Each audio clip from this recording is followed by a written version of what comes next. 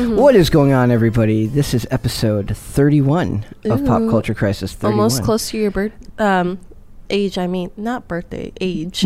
Birth age? Birth age, yes. Yeah, we'll go with that. Yeah, we're getting there. New words are invented on the show. New concepts, new words, all those things. Speaking of new, that was a horrible segue. Introduce yourself, young lady. You're my co-host. Hi, Miracle Sam. Nice to meet you.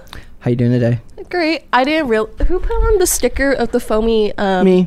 Okay, I was like, who put that on? I put that on there. If you're listening to the podcast, you wouldn't be able to see it, but up in the top right corner, there was like this dead space, and I'm like, I cannot abide, and I had to add the. What is that thing? I don't even know. I think it's from a skating company. It looks like a deformed alligator to me. I thought it was a worm. It could be, but. Enough about the backgrounds that we love for now. We have a co-host today. Yay. Introduce yourself. Hi, I'm Hannah Claire Brimlow. How you doing today, Hannah Claire? I'm good. How are you guys? Thanks for having me back. Great. Hannah Claire is wearing her favorite sweater. Oh, yeah. I'm wearing my knit Tommy Hilfiger American flag sweater. I got it at an auction house for like $2. Wow. Yes. I remember one time when I was young, my mom bought me a Tommy Hilfiger like polo with long sleeves, and it had like a racing car on the front, and I was like, this is stupid, I don't like it. And my brother was like, no man, Tommy Hilfiger's cool. And then he played me a bunch of rap songs that referenced Tommy Hilfiger.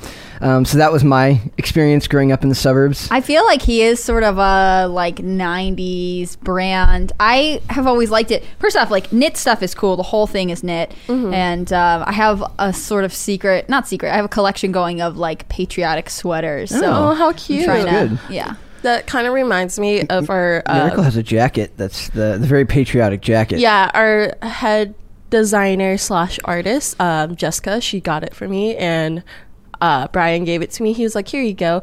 And they also gave me like more things for my birthday. What does it look like, the jacket? So basically, right here, the Delta has like studded stars on it. So it looks like I'm Captain America kind of, and then like going down, it's like the stripes, so red and blue. I'm not red and blue. Red and white. I can't English right now. Something's like happening to me because I woke up late again. That's we're gonna put that on a T-shirt for you someday. That'll be marketable merch. What? Eventually. Something's happening to me, or I woke up late again? I can't English right now. I can't English right now. That's my trademark. Like I got a fan mail where like she sent me a planner, and she was like, "I love it when you say I can't English right now. That's my favorite thing." That's so funny. Yep.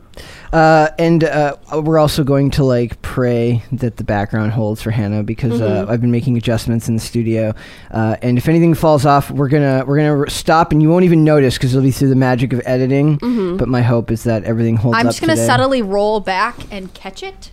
Totally fine. That would be amazing. Yeah, that would be amazing. This is not a subtle roll. It's very difficult that was to roll. It was not the most subtle, but that's okay. Yeah. It's okay. We'll figure out ways. But I think it should be fun as long as nobody runs up here. Let's hope not. Nick can come up if he wants to do something, but in general, people. If you guys get annoyed if I get annoyed with you guys, I'll throw my headset down and then I'll hit it and it'll fall and I'll dramatically walk out. That'd be cool. Yeah. Oh, that'd be really cool. But just like I feel like if there's a lull in the conversation, we need some energy. That's what I'll do. That's good. We don't like lulls. Well, I like the lulls, but that's totally different. A different thing. We got a bunch of stuff to talk about today. There's a bunch of articles that started to appear, which almost feels coordinated about the possibility of the Batman being delayed. I do not want to see that happen. We're also going to talk about a new movie called Super Pumped. No, I'm sorry, not movie. It's a streaming show from Showtime called Super Pumped about the rise of Uber as a company. Oh. Yes, I figured you'd find this one interesting. I also found a Sandra Bullock article here.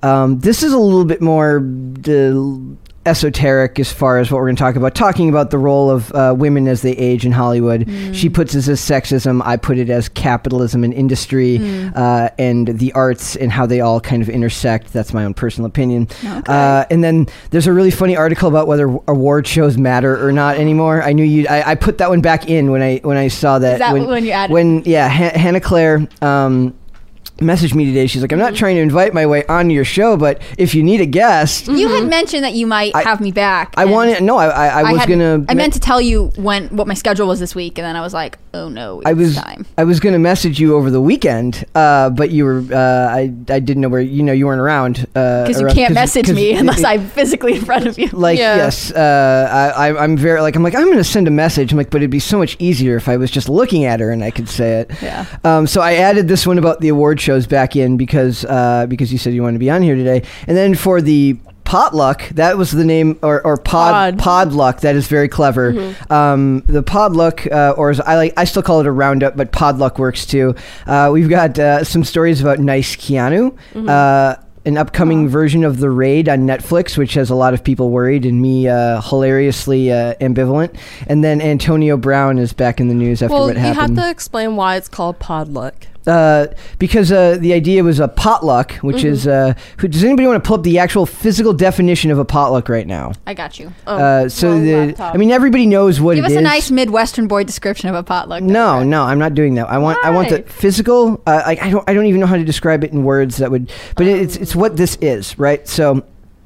And thank you for the nice Midwestern boy thing. That was very kind. Okay, potluck is used in reference to a situation in which one must take a chance that whatever is available will prove to be good luck. That doesn't seem like it. No, it doesn't. Okay, here's the North American definition. There you go. A meal or a party to which each of the guests contributes a dish. There you go. So we've got a bunch of different articles coming in to kind of one of these articles Miracle sent me, which was I believe you sent me the Nice Keanu one, and I chose the one from The Raid, and I chose you might have sent me the Antonio Brown one too. I did. Next time, can I bring one? Yes, you can. Okay, you absolutely can. That would be awesome. This is an excellent podluck. I love it. Yes. So next episode, you can absolutely like this would be interesting, and the concept behind it was basically like there's a bunch of stuff that ends up on the cutting room floor when we're filming these or like recording these where I'm like, we could talk about this, but I don't know if we can get a full segment out of it. Sure, yeah. I love, and a lot of them are great stories, but it's like, it's either, if it makes 10 minutes, it'll be just me rambling the whole time, which isn't necessarily the most interesting, because a lot of times I'll be like, I'll pick topics, and I miss sometimes. I pick stuff that's really interesting to me, and Miracle's like, yeah, I don't care. Yeah, so I think it'd probably be like more eyes on this kind of news. There's always stuff going on. Yep. Finally, my internet loaded on this laptop. Pick back up? Yeah, like the Wi-Fi right now is really low, but I just got it. The definition of potluck. So the definition is a reference to situations in which one must take a chance. Wait, I just read that one. Okay, thank you. I zoned out because I was so worried. So focused. Yeah, because sorry, I didn't mean to cut you off. Nobody can see this, but I'm dual wielding 2 laptops right now. She is the queen of the internet. She's very much the queen of the internet right now. It actually does you look very like you're in the situation room of like a big government event, and you're like, oh, they're trying to hack in. She reminds me of all my friends who work as like consultants for big companies, and they'll have like their 3 phones and their 2 laptops, and they'll be like, I have all these flight numbers. Do you want to go somewhere? I feel like you're just a busy businesswoman. Go ahead. No, because I was like, well, I'm looking for a certain email that technically she's our manager, right? She's the COO, Allison. She's looking for a certain email, and that email is not loading up. So I'm freaking out. Well, you can tell her that you can message her and say we're recording right now. And No. She said whenever I have the time, but I kind of want to give it to her now because. Well, how about you wait till after we record? See, I told you she's a busy businesswoman who needs to work. Can't keep her from getting her professional responsibilities done. Well, then I don't want to hear any I don't knows or hmms. There can be no breaks in there. You have to pay full attention and look up emails. Well, I can't because we only have 1 bar in here. Nope. So it's a futile. It's futile anyways. So that's the stuff we're gonna talk about now. The Batman one, which we'll just get into it right away. I'm excited. Batman. I used to think Batman was my favorite superhero. Yep. And this is one of those things where I love the. It really is the COVID narrative of all these things. So basically, the article is from Cinema Blend. I'm trying to do better about shouting out the articles when we do this. I struggle I'll remind you. Thank you. It says DC fans are worried about Robert Pattinson's The Batman. Are worried. Face of COVID-19 setback. See, some of these can you tell me as a writer if this is a copy editor mistake or if I'm reading this wrong? Okay. So it says DC fans are worried Robert Pattinson's The Batman will face a COVID-19 related setback. Me, it feels like it should say DC fans are worried that Robert Pattinson's The Batman will face a COVID-19 related setback. Is it just a... There's a grammatical term for this where you omit the word that, like it could be there. It's not technically wrong, but Okay. right. Right. I will look it up and get back to you. I have a vivid memory of learning this in high school English. Okay, so it's where you can omit the word, but it seems more like the word is kind of implied by the sentence. Okay, so, like I'm looking at it from a speaker's perspective. They're looking at it from a writer's perspective. Mm-hmm. Sometimes some of the stuff that it doesn't necessarily need to be true for internet journalism, but it was true, especially when you were doing print and like placing everything on the page so it didn't get lost. They made decisions to cut some words so headlines would fit or whatever. Oh, would fit that in, makes like, the perfect physical sense. columns. Yep. So some news writing standards have stuff like that. So we've learned something new today. I'm Yep. excited. This reminds me a lot of AP English. I don't remember what happened in that class. I just passed what it would be. I loved AP English. I loved AP Lang and AP Lit, and then I got a degree in English. Well, I took regular English and regular Lit. Wait, and did you take Gate English or CP? I have no idea what I don't those know what that mean. means either. I don't know what that means. Oh, our school offered, so It's probably different They by offered- school district. yeah, so they offered 3 different levels, freshman and sophomore year, but then junior and senior year, you only had CP, so college prep, or AP, which is, what does AP stand for again? Advanced placement. Which Thank is you. like you then... It's such a monopoly. One day we'll have a whole rant about the AP SAT system, the We'll have monopoly that exists on that. We'll have an educational podcast. That would be. You look like you. She's like, I love it already. Livid about it. It's Wait. just a scam. But more thoughts on that later. Okay, is so a how scam. is Batman? So it says it's been a wild few years for us all, and the film industry still continues to be affected by COVID-19 related setbacks. Movies are back in theaters, but a number of major projects have underperformed, seemingly as a result of moviegoers' nerves related to the Omicron variant. I don't know about that. Got a little Omi over there? You doing okay? So could the Batman be delayed again? Here's what Warner Brothers exec thinks. There's a ton of excitement surrounding Matt Reeves' The Batman, thanks to an A-list cast and striking trailers, but the movie's been a long time coming and was delayed a full year as a result of the pandemic, with fans worrying about another delay. Warner Media, I always still want to call them Warner Brothers. It's Warner Media now. There's no brothers anymore. Jason Kilar recently addressed these concerns. We're certainly paying attention to everything going on with Omicron. We feel good about the date right now. We're going to watch it day by day. You have to assume that, like, even stuff, the example that I bet you they give farther down here is that the movie Morbius got pushed back. That was last time I was on, we talked about that. Yes, and some people have listed Omicron, but what I'm finding is that is literally the go-to excuse now for everything, like Hollywood is doing right now. That I doesn't give work it all out. the time. Like if someone tries to make plans with me, I'm like, COVID. Who even knows? Omicron. Just I kidding. can't do it. So it's like, to me, it's like if they want to get out of anything now, they don't have to give it. They don't have to give actual like reasons. They can just cite COVID as the reason. Right. And we're going to talk about that later when we talk about the award shows and stuff, because that's another one that's using that as an excuse. It's interesting because it makes it so, if the film doesn't perform as well as maybe projected to producers or whatever, whoever invested in them, it can be like, but COVID, like, who even knows what happens? But on the other hand, like, we've had COVID for almost 2 years. I know that we have a new variant out, but to a certain extent, like, what's the new one? There's a new one. Are you adapting or no? There's a new one now. It's like. Well, they had the original, then they call Alpha, then they had Delta, then for a Deltacron minute, or something.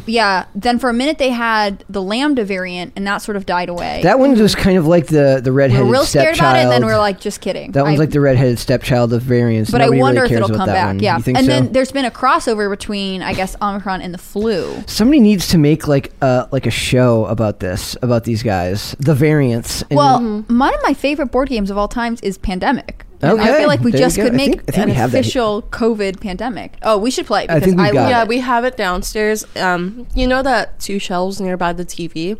All the board games are there.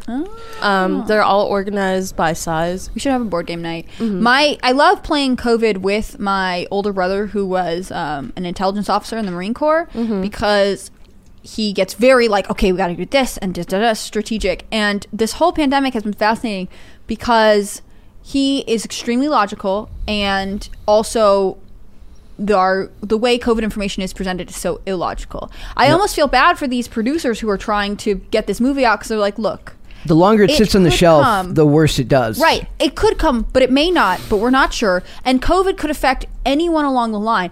Any new Kanye West is launching a collection. He has a creative collection with Gap, and they are collaborating with Balenciaga. And reading the who he's dressing Julia Fox in. And he used to dress Kim K in. But anyways, I just covered this for the site. Like, they put out this statement, and anyone that covered it was like, it's supposed to come in June 2022, barring any issues because of COVID. Like, everything is default COVID. But then you could, like, say you just have issues with the production and the designs don't come the way you want. COVID. Say that somebody is asking to be paid more and you just want to wait them out so that they can't renegotiate a contract. COVID. Everything can be COVID now. It's literally it's the dog ate my homework of when nobody buys it, but you can't technically prove that it's not true. I don't care if Batman is delayed. I mean, I think I said to you a second ago, like, I used to think Batman was one of my favorite superheroes. I love Dark Knight. I don't really know that much about Robert Pattinson, but I would love to see a study on how this inevitability of things not being certain that we now live in, how much it affects people's interest in movies. Like, do you need to warn us that it may not come out because of COVID? Or do we kind of already know and don't care? Like, this is the reality we live in. It's become like a monopoly because the only movies that do well are ones with so much cultural relevance. Like the Spider-Man didn't frickin' suffer for this. If anything, Spider-Man succeeded because literally nothing else came out for the last... Are you okay? No. So we take a medical emergency. Medical emergency. I'm okay. She's all right. I'm okay. Water went down the wrong pipe because I'm like trying to answer and like drink water at the same time. Yeah, this is how I die. This is the episode I actually die in. So, like, the West Side Story was always going to fail. I don't care what they say. West Side Story was always going to fail. No. The 355, I was actually fairly excited for it at the beginning, and then they changed the marketing and made it weirdly not weirdly, predictably feminist.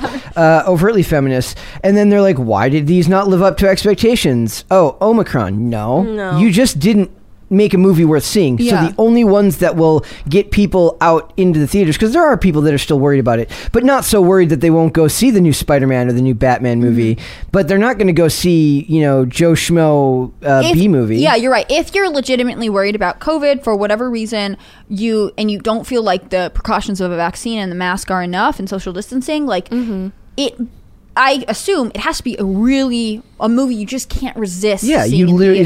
That's exactly. I understood. Like, Spider-Man did really well. I think that hit. You're right. There's not really anything else that I remember. I went to see it and it was like I wouldn't go see anything else. I'm not a huge moviegoer, anyways.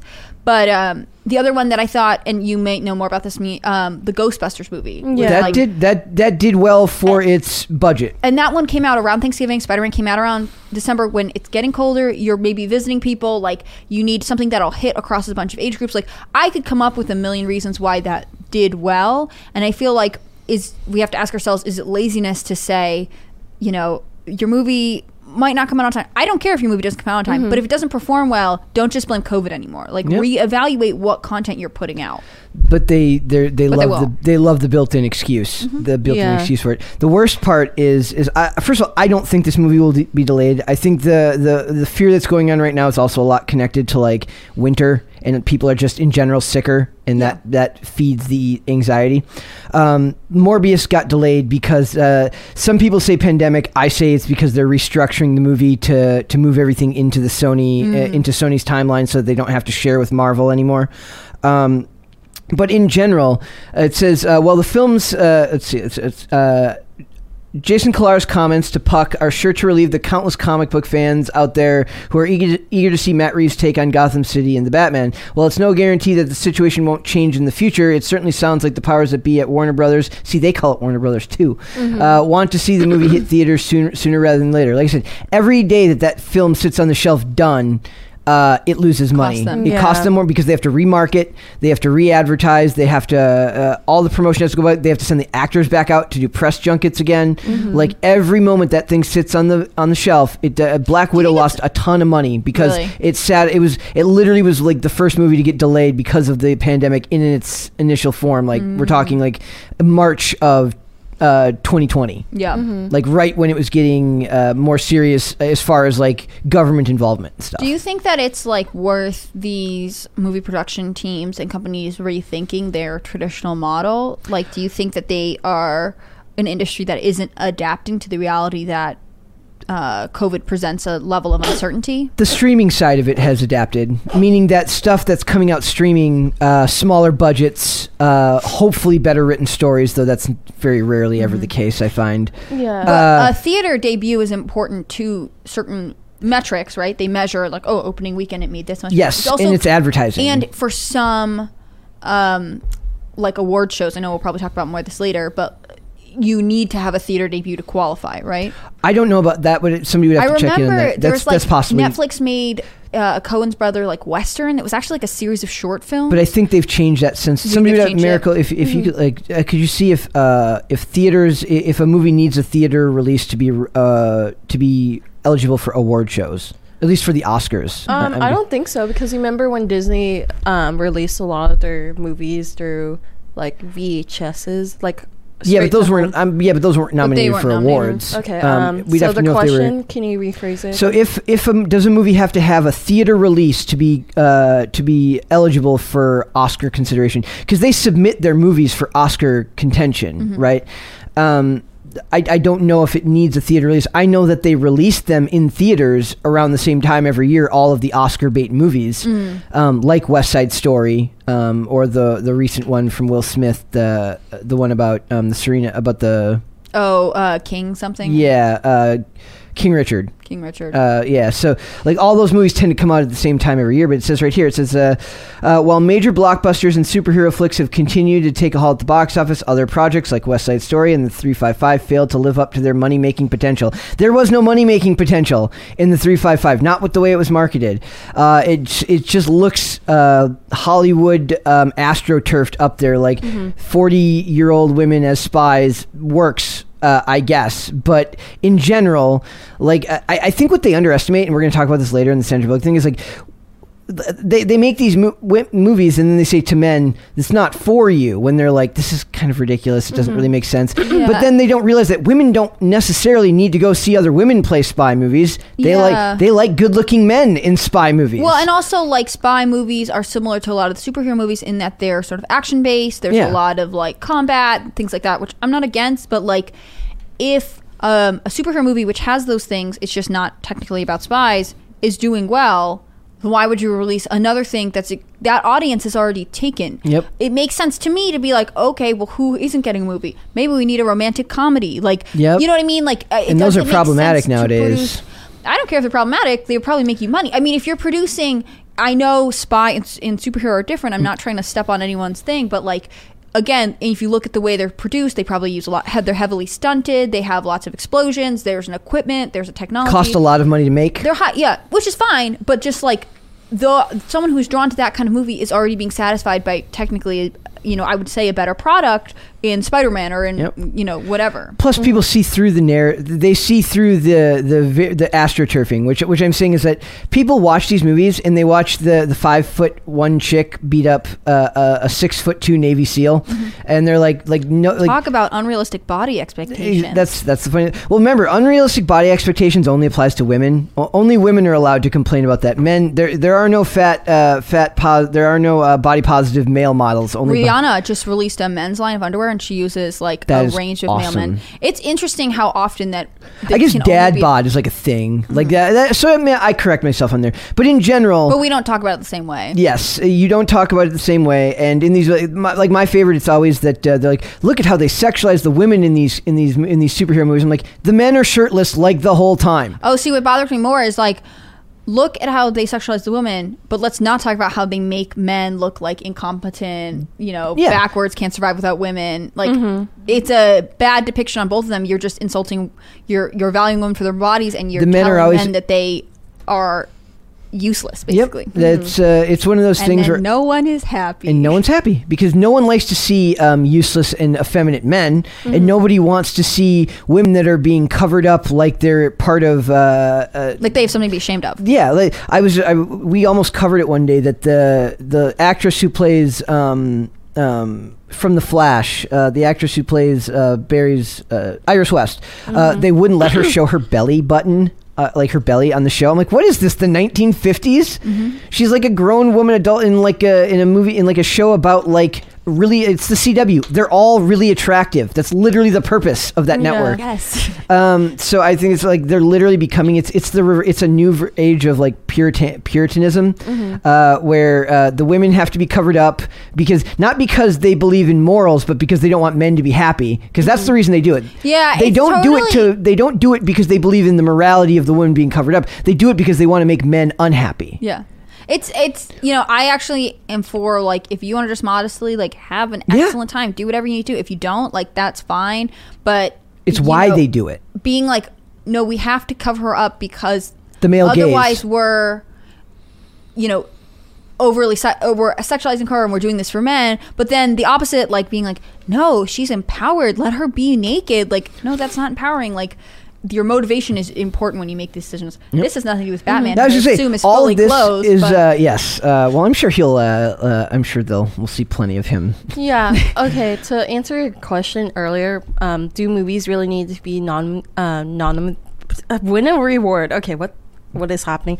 Win a reward if they have a public release? No, they don't have to. So for quota, they said those movies have been completed even though they have not been released to general public. Producers hope to qualify for a nomination, so they make a film available to people who are nominating the Academy. Yeah, the Academy. Okay, so maybe it doesn't need a theater release. Nope, to be maybe they the just advertise to the people who are part of the. I felt like at one point that was one of the controversies that Netflix had when they wanted consideration. They wanted the Irishman content. to get. They wanted the Irishman to get some type of nomination for an award in the Academy. So it's not like it's a rule. It's just the Academy has their ability to decide. And so they would they would go against it. So. Yeah, so I made sure to fact check myself, and they're saying all the same thing. They don't really need to be public. Yep. So the Batman is still scheduled for March 4th of 2022, and my hope is that we do not see that one move out of the way, because that is one of the few that I'm of the superhero genre. Most of the movies I'm looking forward to this year aren't superhero movies, so we will see how that goes. Ooh. Would you be interested in seeing any of the Oscar movies that have been made? Like, did you see King Richard? Because I think that got a digital release. I think that's the Venus and Serena one, right? The biopic, yeah. Yes. I think I passed by it watching the trailers for it. I would watch it because I really find Serena. Yeah, you're a tennis fan. Mm-hmm. Yeah, I kind of feel bad because the number one tennis player for males, he can't go to Australia because COVID, because he doesn't have his passport, and they're like, we're not allowing you into Australia to play in the Open. If you'd like to read about this, I'm going to direct you to my coverage of it on timcast.com. Yep. Perfect. That was beautiful. Speaking of, you called it a biopic.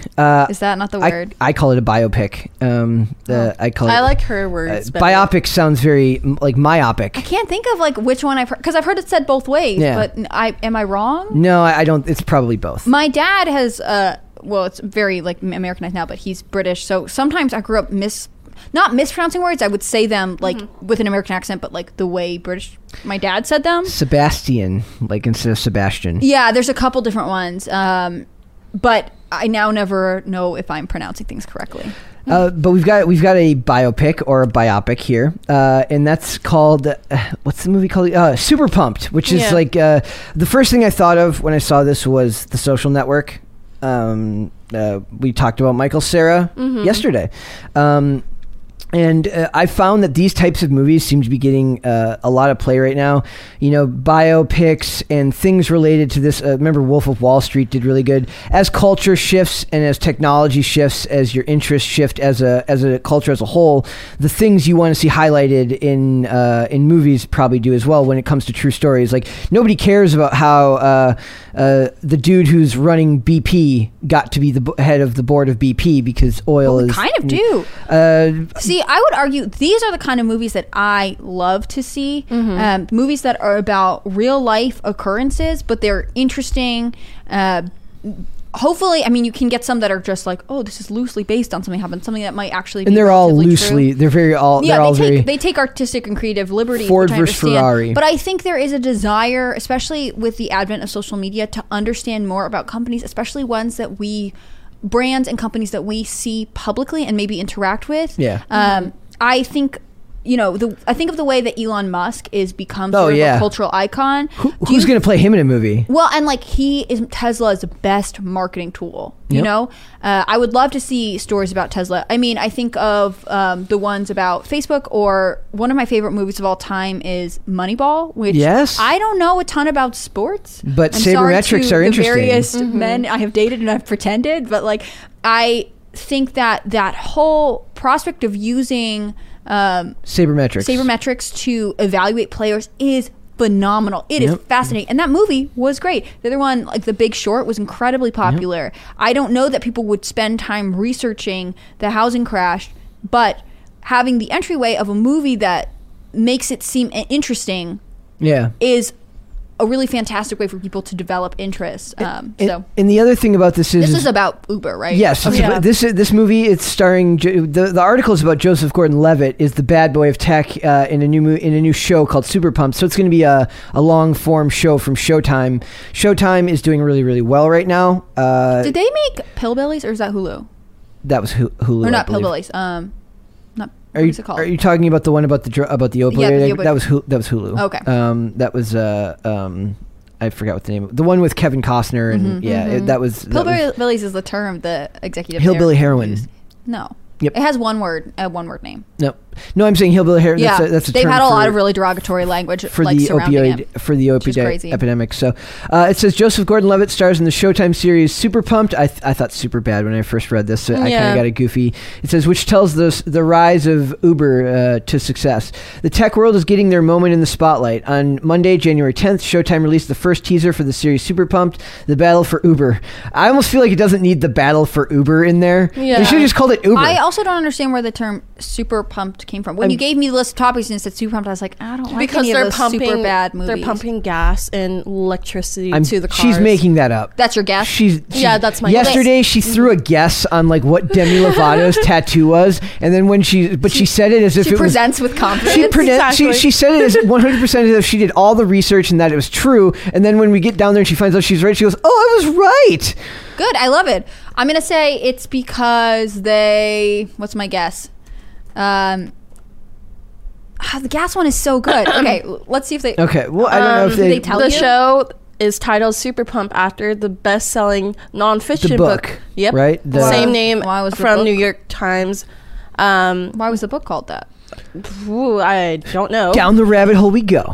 So it says the trailer shows Joseph Gordon-Levitt as so it stars Joseph Gordon-Levitt, Uma Thurman, Kyle Chandler. So Uma Thurman's awesome. Kyle Chandler's awesome too. If anybody here likes Friday Night Lights was a fantastic show. Joseph Gordon-Levitt, also 500 Days of Summer. 500 Days of Summer. Also The Walk. I'm like the only person who liked The Walk, about the guy who walked the wire between the World Trade Center. He also did that one where he had to like saw off his arm, right? Yep. And then he also did he was in Inception. He's doing great. He works with Nolan a lot, but he's very, very good. Nolan, like him. And he played Edward Snowden in the Ridley Scott. I think it was Ridley Scott who made that one. But he played Edward Snowden in that one, and the makeup they did was incredible because he actually did kind of look like him by the time the trailer came out. Also, another movie in this category about something that really happened, but is dramatized for public consumption.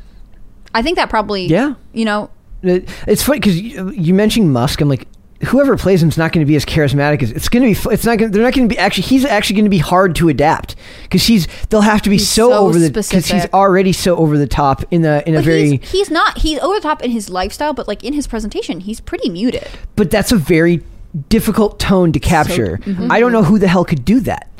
Comb South Africa for their best actors. You'll have to find. The other part is the South African accent, which is amazing. Is I assume pretty difficult to imitate. Are you sure? Because Trevor Noah does Like, he's from South Africa. Yeah, but I just hate him as a person. But his early comedy skits were kind of good. So yeah, it's not him mimicking it if he actually has the accent. Yeah. No. I was about to say, well, like, if you want to hire him and do, like, a different race swap, like that one movie we were talking about. So progressive. Yeah. Very progressive. So, yep. Like Anne Boleyn. So it says it's about the rise of Uber and and how its founder, the CEO Travis Kalanick, was knocked from the top. So it's like he got pushed out of the boardroom. It says the trailer shows Gordon Levitt as Kalanick, who promises employees, contrary to what you might have read, I'm no monster. Like, you can already tell that he's going to be able to chew the scenery while doing this. Then there's Uma Thurman, who portrays Huffington Post co-founder Arianna Huffington. That's very interesting. It's Huffington who dubs Kalanick the notorious bad boy of tech. But it quickly becomes clear that having a reputation as a bad boy does not bode well for growing a business. As Chandler's character, Bill Gurley, puts it, the best thing about Travis is he's willing to run through walls to win. The worst thing about him is he thinks everything is a wall. So following the release of the intense trailer, and then it says the series is based on Mike Isaac's 2019 book of the same title, which documented Uber's journey from startup to a multi-billion-dollar company. And that's it's coming out pretty soon too, February 27th. The one thing about it is, from what the research I did, first of all, Showtime has a really good track record with stuff like this. Dexter is from Showtime, and Dexter New Blood, which I've been watching right now, is not the best thing I've ever seen, but definitely better than how the show ended. It's the network that released Ray Donovan, which I have a real soft spot for. Liev Schreiber. It's one of those few shows. Most of the shows I like have a decent amount of it's mostly drama, but there's comedy mixed in. There's absolutely no comedy in Ray Donovan. It's one of the most depressing shows you'll ever. If you ever saw The Americans, the one about I know people who are addicted to The Americans. Yeah, it's about the two Russian sleeper agents living in America. No, it's the most Russian thing you've ever seen, even though it takes place in America. It's dreary, it's blue, it's depressing. But one thing that's big right now is shows like Billions and Succession are very, very popular, and those are all kind of boardroom related dramas. Now, those are fictional, but they're over dramatizations of what it's like to work for a gazillion-dollar company, right? And the backstabbing and the betrayal and all things that come with it. This seems like it's more focused on one character, right. Yeah. But in general, I think that there's a lot of room for something like this having a good following. With shows like Succession's really popular. Yeah, like that was one of those shows where I keep getting recommended to it. Oh, it's also the network that does Yellow Jackets, which people are loving right now, about the cannibalistic women's soccer team. Right. So like as far as like networks with track records go for streaming shows, I would say that they're up there. So there's a cause for a certain amount of positivity. Plus, I tend to find that with less famous people, they tend to do a lot less like cultural shift, meaning that they're not going to change characters, immutable characteristics. They're not going to make they're not going to change inherent facts about a person to fit a current age narrative because it's socially beneficial for them or ideologically beneficial for them, because they're the accuracy of the story. No, they'll do that all the time in things, but only on properties that they feel will net them the most gain, right? They're not looking to make minor impact. They're looking to make changes at a major level. So you retell the story of Anne Boleyn, but you change the race of an actual person, which makes no sense. And it's not like this wasn't done in the past going the other way too. It's always been something ideologically that we've done as a society, which we should strive to get away from and strive for as much accuracy as possible when it comes to telling these stories. You have to over dramatize some of it. Like it's really funny watching the things about how they made The Social Network. Like, how do you make a den of nerds making an app? How do you make that interesting? And it's like him breaking computers. Like that's the only way you can really make nerds interesting. Yeah. But when it revolves around billions of dollars, obviously there's more room here for stuff like that. Yeah, I think as a society right now, without getting too like newsy about it, but there is a desire to evaluate power and how people achieve it and how they lose it. I think given how much federal authority has come into play over the past 2 years, as well as the rights of major corporations. I think even if we don't talk about it, I think we are all curious about the rise and fall of those who are able to cultivate, hold, and then potentially be destroyed by things that they create especially powerful things. So I've been watching Dexter New Blood, which me and her are going to review later on. But there's this one character who's like a billionaire oil tycoon, and of course they've got the climate change people who are protesting him. Which what I've realized is I don't hate this stuff in movies. I hate the buzzwords. Like if it was just, oh, these climate change activists are out to get me, that's stupid sounding to me. But if they said, oh, these eco hippies are out to get me, somehow it's less offensive to both sides. He comes off like a douche, like they want him to, and it doesn't insert the buzzwords, which annoys people like me. In the past, they were vague with how they described these types of causes in the movie, like the Earth Liberation Front. We're here for and it's with anything. It's like instead of calling everything by a buzzword, generalize the terms more and you bring more people in, right? So if they can stay away from that type of thing in this, stay away from buzzword lingo, which wasn't being used in 20 whatever year this was, that's the problem, right? Like you can't make a biopic about something. What was it we were watching the other day and I complained about, when we saw The Kingsman, like the lady talks about her family in like it was World War I. So what year was World War I? 1960. 60. No, then I'm thinking like 1914 or something like that. 14. Is that I don't know. I think it's about right. But she talks about her family having privilege. And I'm like, it immediately took me out of it. Like, you don't have to phrase it that way. It says, our family's been our family has been fortunate to have the things we have. That's all you have to say. But the minute you start using those buzzwords that make it sound like you're on the cover of a Daily Beast article, you're going to pull people out of whatever story you're trying to tell and into modern day. I actually think it shows a lack of research and sort of creativity on lack of creativity for sure. I mean, I don't doubt that someone during that time period was talking about disparities in wealth or social status or power. But they're talking like they're living in 2021. But you need to go back and read the language and see which subtle ways it was more accurate. I also think it's important to study language just generally because the origins of a term and where it ends up can be completely different and can be telling to what sort of structure led it there. With this movie, I'm curious to see sort of how...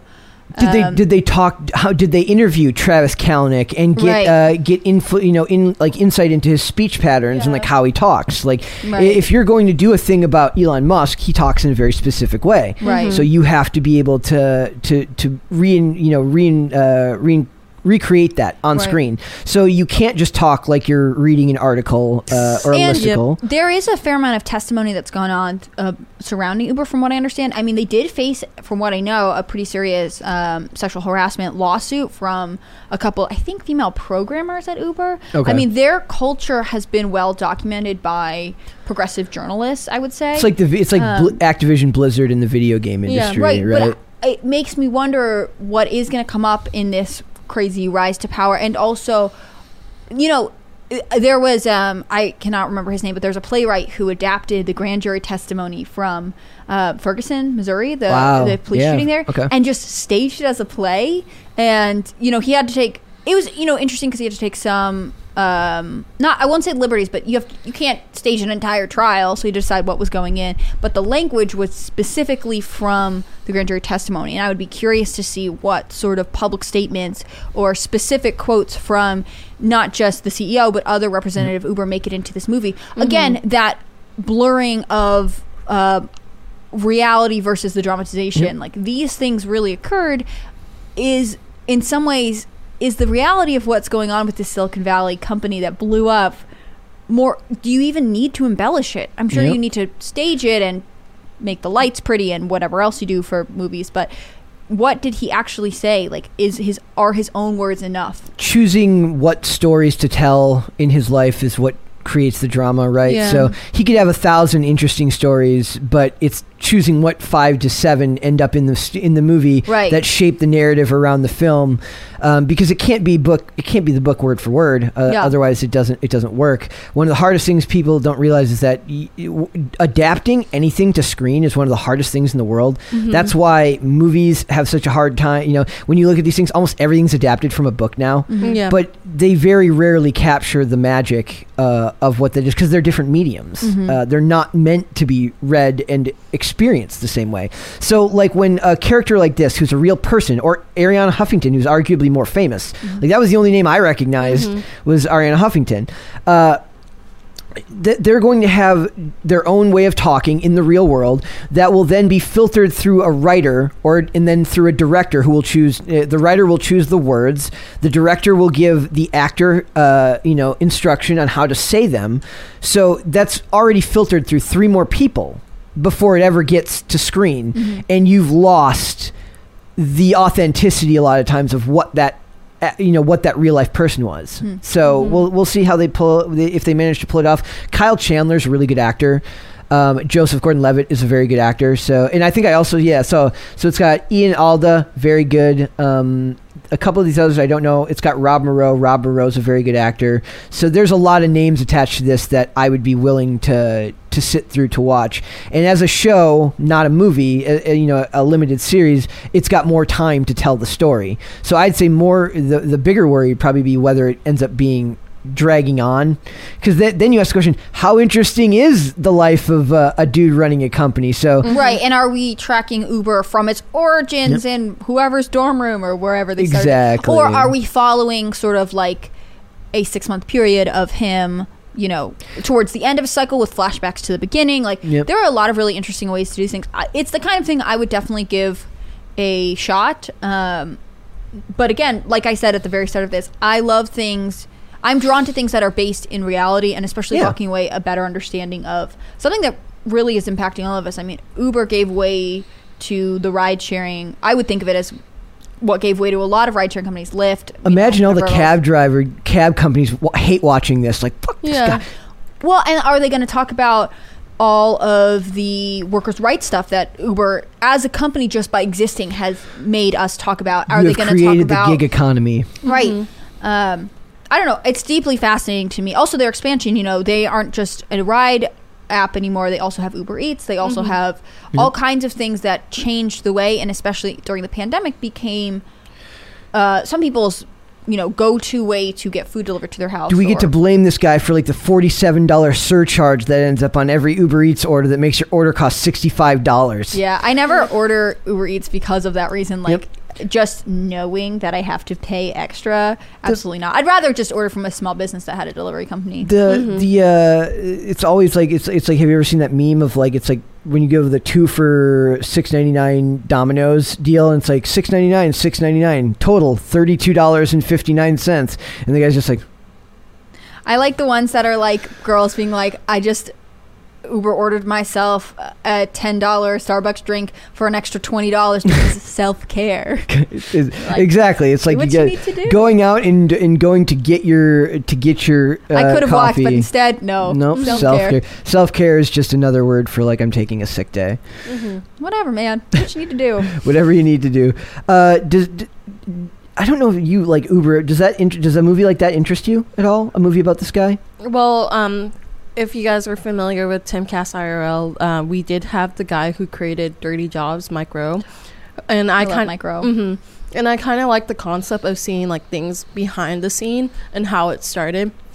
Like, I got really into like how things are made. So I found out like how ramen was originally a concept from China, but then they brought it to Japan, and the only reason why it's called ramen to this day, because in the Japanese language they don't have the letter L, so they mix up their R's and L's a lot. So it's because it came from the Chinese word ramen, and like instead of pronouncing it as la, they pronounce it ra.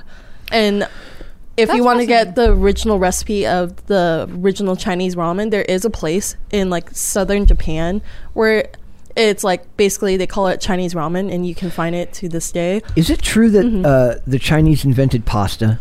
Yeah. It is? Yeah. I had a kid's book. Do you guys know who Richard Scarry is?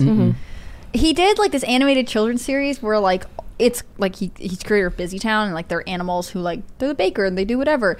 But he did one about like the origin of pasta. I have it as like I can visualize it as like an animated movie, and it's like the funniest thing. I'll send you a clip to it, but that was like rice was supposed to be as they were like chopping it, and instead they just let it go too long, and that made noodles. I have no idea if that's brilliant. Real. I have no idea if that's real. I think I would watch it, maybe if it's not boring, because I did watch a little bit how Facebook was invented. Yeah. Did you see The Social Network, the movie? Yeah, that's like you said, that was an Andrew Garfield movie, right? He was in that movie. That's like one of those things, like how do you make a bunch of tech nerds creating boardrooms. Like now, a movie about Zuckerberg would be fascinating because you could just turn him into an evil robot and it would be pretty accurate.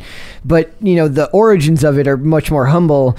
So you have to be more, it has to be more character driven. Well, and I think also they relied on like the eliteness of getting into an Ivy League college like Harvard, and stories where where the average person can't get to. It gave you this behind the scenes look and what are they like there. The average person is never going to work at a big tech startup. Right. So that's fascinating. And that's very culturally relevant to the world we live in now. Mm-hmm. Yeah. I don't know. I think you might like it, Merritt. I do. I like weird, quirky things. Like, you can tell from my background. Like, I like weird, quirky things sometimes. Her brain is a very, very busy place, as I like to say. Yeah. Well, we did that. Now we're going to get through the much... I almost skipped this topic today. I don't want this to be about identity politics, but it does fall into it. It's about Sandra Bullock. I don't know. I'm kind of tired of Sandra Bullock as a person, and that should go on Miracle's shirt. I'm tired of Sandra Bullock as a person. Yeah, she's just exhausting me. There's some interesting stuff in this because there's parts about this that I think are absolutely accurate. In relation to Hollywood, I think that the implication from a lot of people is to scoff at stuff like this, especially from such successful people. But it says, Sandra Bullock says, if it wasn't for Netflix, she'd be out in the cow pasture. It's exactly true. Sandra Bullock credits her Netflix success to keeping her career thriving. The actress recently launched The Unforgettable, the streaming platform on the streaming platform to huge success, catapulting the drama to among the top 10 most watched on the platform. What else is higher up on that ranking list? Her mega popular 2018 thriller Bird Box. Bird Box was just like, did either of you see? I watched the whole thing and The Quiet Place. You saw A Quiet Place. It's just A Quiet Place, but for eyes. Yeah, that's what because I liked Quiet Place because I like John Krasinski. Well, and, who doesn't like and husband-wife teams, like that was cool. But like Bird Box, all I remember is like the thing, and she'd be like walking like this. I never saw it. You remember the Bird Box challenge on YouTube and TikTok? I do. Yep. It's so dumb. So they're like, okay, Bird Box challenge. Let's see if we can turn on the stove, and like, with their like eyes or like with like they got blindfolded and they were like, guess what food this is, and viral marketing. And this one person who did it, I think Dietrich did it. He's an old old original YouTube, but he tried to do it and he got banned because they were saying, dude, this is dangerous and you're advertising this to kids, don't do this anymore. And he was like, I'm doing a challenge that's popular on YouTube. I'm doing something other people are doing, right? Yeah. I find I don't know where I'm going with this, but I don't like if you're already doing something, if the whatever, well, let Sandra Bullock have her day. Well, also there's another Netflix movie that basically they said it was similar to The Quiet Place. It wasn't Bird Box. It's with the actress who played as Sabrina in Chilling Adventures of Sabrina, which is called Quiet. Like, everybody wasn't talking. The only weapons they were allowed to use, anything that's stealth-like. And like there was a cult. There was a cult a part of it, and they're called like I forgot what the cults are, but basically all the members, they cut off their tongues because they didn't want to make so they can be quiet. Yeah, so they can be quiet apparently. As soon as something like A Quiet Place finds success, you'll get the 30 knockoffs. Okay, the thing about A Quiet Place was I went to see it because I was interested in like John Krasinski and the backstory and like him and Emily Blunt and like whatever. I liked it. That was good enough. I never saw Bird Box, but I did see 1,000 memes of Bird Box. Yes. Yep. And that was really all I knew about the movie, and I felt like that was all I needed to know. Well, okay, so Bird Box, a summary of it. You don't know what the monster is. They have theories who it is. You can watch it on Film Theory, where he says it might be Cthulhu's, like, one of his minions. But basically, it's like the whole society is, like, being haunted by, like, these monsters that they can't see, but if they do see them, like basically it turns you insane and like you turn suicidal. And they're trying to avoid it, and she was in a group that was stuck in the house together, but then slowly they all got killed off, and like and there's like some people who actually can see these monsters, and they don't commit suicide, but they try to get other people to see them because they're like, you need to be awakened. So she had a partner, his name is Tom, and basically like they were trying to survive, and these like cultists like try to get them, and they killed him off, and there was like 2 kids that were there with them, and she was too lazy to name the kids, so she named a boy and girl, and then at the end she finally gave them a name because they went to a sanctuary where it was a bunch of blind people. And like the demons couldn't get in there. Is it Fahrenheit 451 that at the end of the book they go into the woods and he's like, we have to have names now. So it's kind of like that concept in the movie dystopian stuff. In Tenet. John David Washington's name in the movie is literally protagonist. Very good. I think that's great. That's great. Well, so here, let's just go on. So it says they're good to artists. She's talking about Netflix here. It says she's told the outlet that is responsible for many of Hollywood's careers at this point. Remember, everyone was poo-pooing Netflix 10 years ago as a place to make movies. It was just a place to dump. Netflix was like, we're doing it anyways. Yeah, and Netflix is like, we've got gazillions of dollars, and they still operate at like a loss because of how much they create. Like, so it says they're good to artists, they're good to filmmakers. If it wasn't for Netflix, a lot of people wouldn't be working. The 57-year-old Oscar winner said, "Their stories wouldn't be told. Who would think that me, as a woman who is would still be here working at this point? I know. I would have been out in the cow pasture. It's true. The success of shows like Squid Games is one of the bigger ones." She pointed out, "I've seen more work from other countries told by other nationalities, and we never would have had that 10 years ago. Yes, you would. It just wouldn't be seen here." Also, like, are you saying yay for globalism? That's Maybe. sounds. I mean, Not it is for me, essentially thanks. what they're saying. Yeah, those stories would still be told. They just wouldn't be seen here as readily here in America. Like the Japanese movies would be being seen at the Japanese box office. So she's and they right. might make it if they get here. I don't think it's she's a bad right point. about that.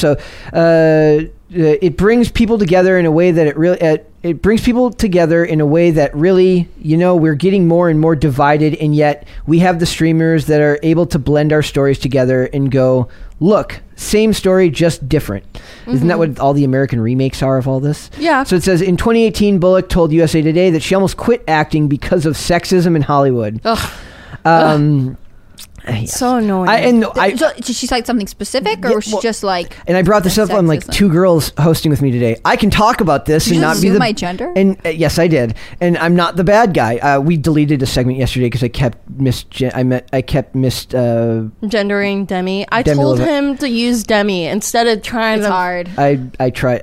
I told him like you I don't. can't just switch my speech pattern on command. Oh my god! Wait. But I told you if you didn't want to get in trouble about like calling them they, you could have just said Demi. Nobody would have got mad at you. Wait, so what did Sandra Bullock cancel? So it says, my career has been a domino effect of people who said, I would like this person to fill the role, the Ocean's 8 star said at the time. And not just in the industry, but people in my life. My mother raised me like, quote, you don't need to get married. You forge your own path. You make your own money and be your own person. She's literally done that her whole life.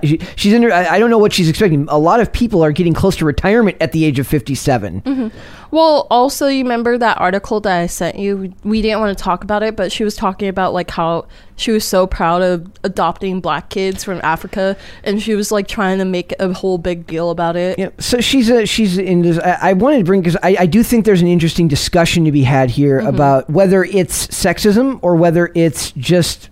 She's losing popularity. Nobody cares about old Sandra Bullock anymore. If the movie did well, if Unforgivable did well, it says later in her career, Bullock said she had a wake up moment where I was like, "What is this feeling? Why do I feel so?" Expletive. She added, "Quote: Oh my God, I'm being treated this way because I have a vagina." That's what's her face. Taylor Swift said the same thing when they made the Netflix documentary. She was like, "Oh my God, Hollywood is so sexist," and I'm like, "Bruh, the only reason why you're famous is because of these men that you claim are so sexist." Yeah. Towards Also, you. like, she's famous because she is a woman. Like, They literally use it as part of their marketing sense. tool. Exactly. The thing about Sandra Bullock, and maybe I'm just missing something from her speech, but like, it seems like she's worked really consistently for years. Yep. I mean, I can think back. She did Miss Congeniality. She was a ton of. She was working. Speed was in the 90s. Working really consistently. She did The Blind Side. Yeah, good at movie. the time, it wasn't like, oh, finally Sandra Bullock's back. Like, she was in a bunch of stuff. She's worked really consistently. Yep. I mean, if she made a lot of money doing it. If she's had problems with the industry, if you want to pivot to working for Netflix, I don't care. But it sounds like she is saying like she had a problem I don't know. It seems like she hasn't had a problem. Nope. No? So my question is, I'm just saying she's right about the stories. She's right, like different cultures are being able to tell different stories now. So there's maybe it's more roles are being written that can use somebody her age, right? So a lot of women in Hollywood think of it as like, when do I start playing the mom and not the? But she already did that. Like, exactly. It's interesting because she has transitioned. I mean, I'm not her number. I'm not writing her biography or anything, but like. She's worked consistently. She's transitioned with her age. I mean, I don't feel like, as far as so where is the sexism? Right. Or it seemed like, you mentioned she had adopted some kids. If she wasn't working for a while, to me, it has seemed like it has been her choice. Yeah. Maybe I am wrong. But well, again, I'm just going to say maybe she's just bringing this all up again because nobody cares about Sandra Bullock. Like, nobody's, like, bringing up her name. Like, a lot of celebrities who are older, like, for example, Madonna. I called her McDonough. My bad. Because she's so bad for you. Collaboration with McDonald's. Yeah, she's so bad for you. She's a McDonald's. She's got 2 things in post-production right now. Bullet Train, The Lost City, Unforgivable came out. And then these are, I'll give you the time periods here. So she's got, remember, she's not a TV star. She's a movie she's a movie actress. So that's a lot of times if you're doing that, you're doing 1 or 2 projects a year that come out. So 2009, 2011, 2013, 2013, 2013, 2015, 2015, 2018, 2018, 2021. So one every couple of years because you're making bigger movies. And she's adopted several children during this time. She's got her own life. Like, I don't know. That doesn't seem like bad to me. And it seems like it goes like, in like the 90s, right? It says 90, 92, 93, 93. So she has like a bunch coming out in 93, but she's younger. You're probably... Yeah, she has fewer commitments. I mean, again, 94, 95, 96, 96, 96. So I think she's got 1 to 3 a year during the 90s. She's thinking of it. Is there a it, lull in the early 2000s? Yeah, that's okay. That's so we've got here 2000, and then she's got 1, 2, 3, 4 that come out in 2000. Gun Shy, 28 Days, Lisa Picard is Famous, Miss Congeniality, and then 2002 she has Murder by Numbers, Divine Secrets of the Yaya Sisterhood in 2002. 2002 she has 2 Weeks Notice. So you can literally see her career. It's very consistent the whole time. When you're making good money, you don't. I would say if there was a lull here, it seems like there was nothing between. No, there was something in 2011. It doesn't seem like more than every couple, like 2 years maybe, she goes without working. But a lot of them do stage work. A lot of them do... right. Or like I said, she adopted children. Like, she's got other stuff going on. If she's financially secure, like 2 years is not that bad. I mean, in a lot of European countries, they'll give a year maternity leave. Yep. Yeah. I hate the idea that it's just automatically blamed on something as simple as sexism. Well, what's bothering me is like, what are you blaming on sexism? What is your issue? Because you've been consistently cast, you've been consistently working.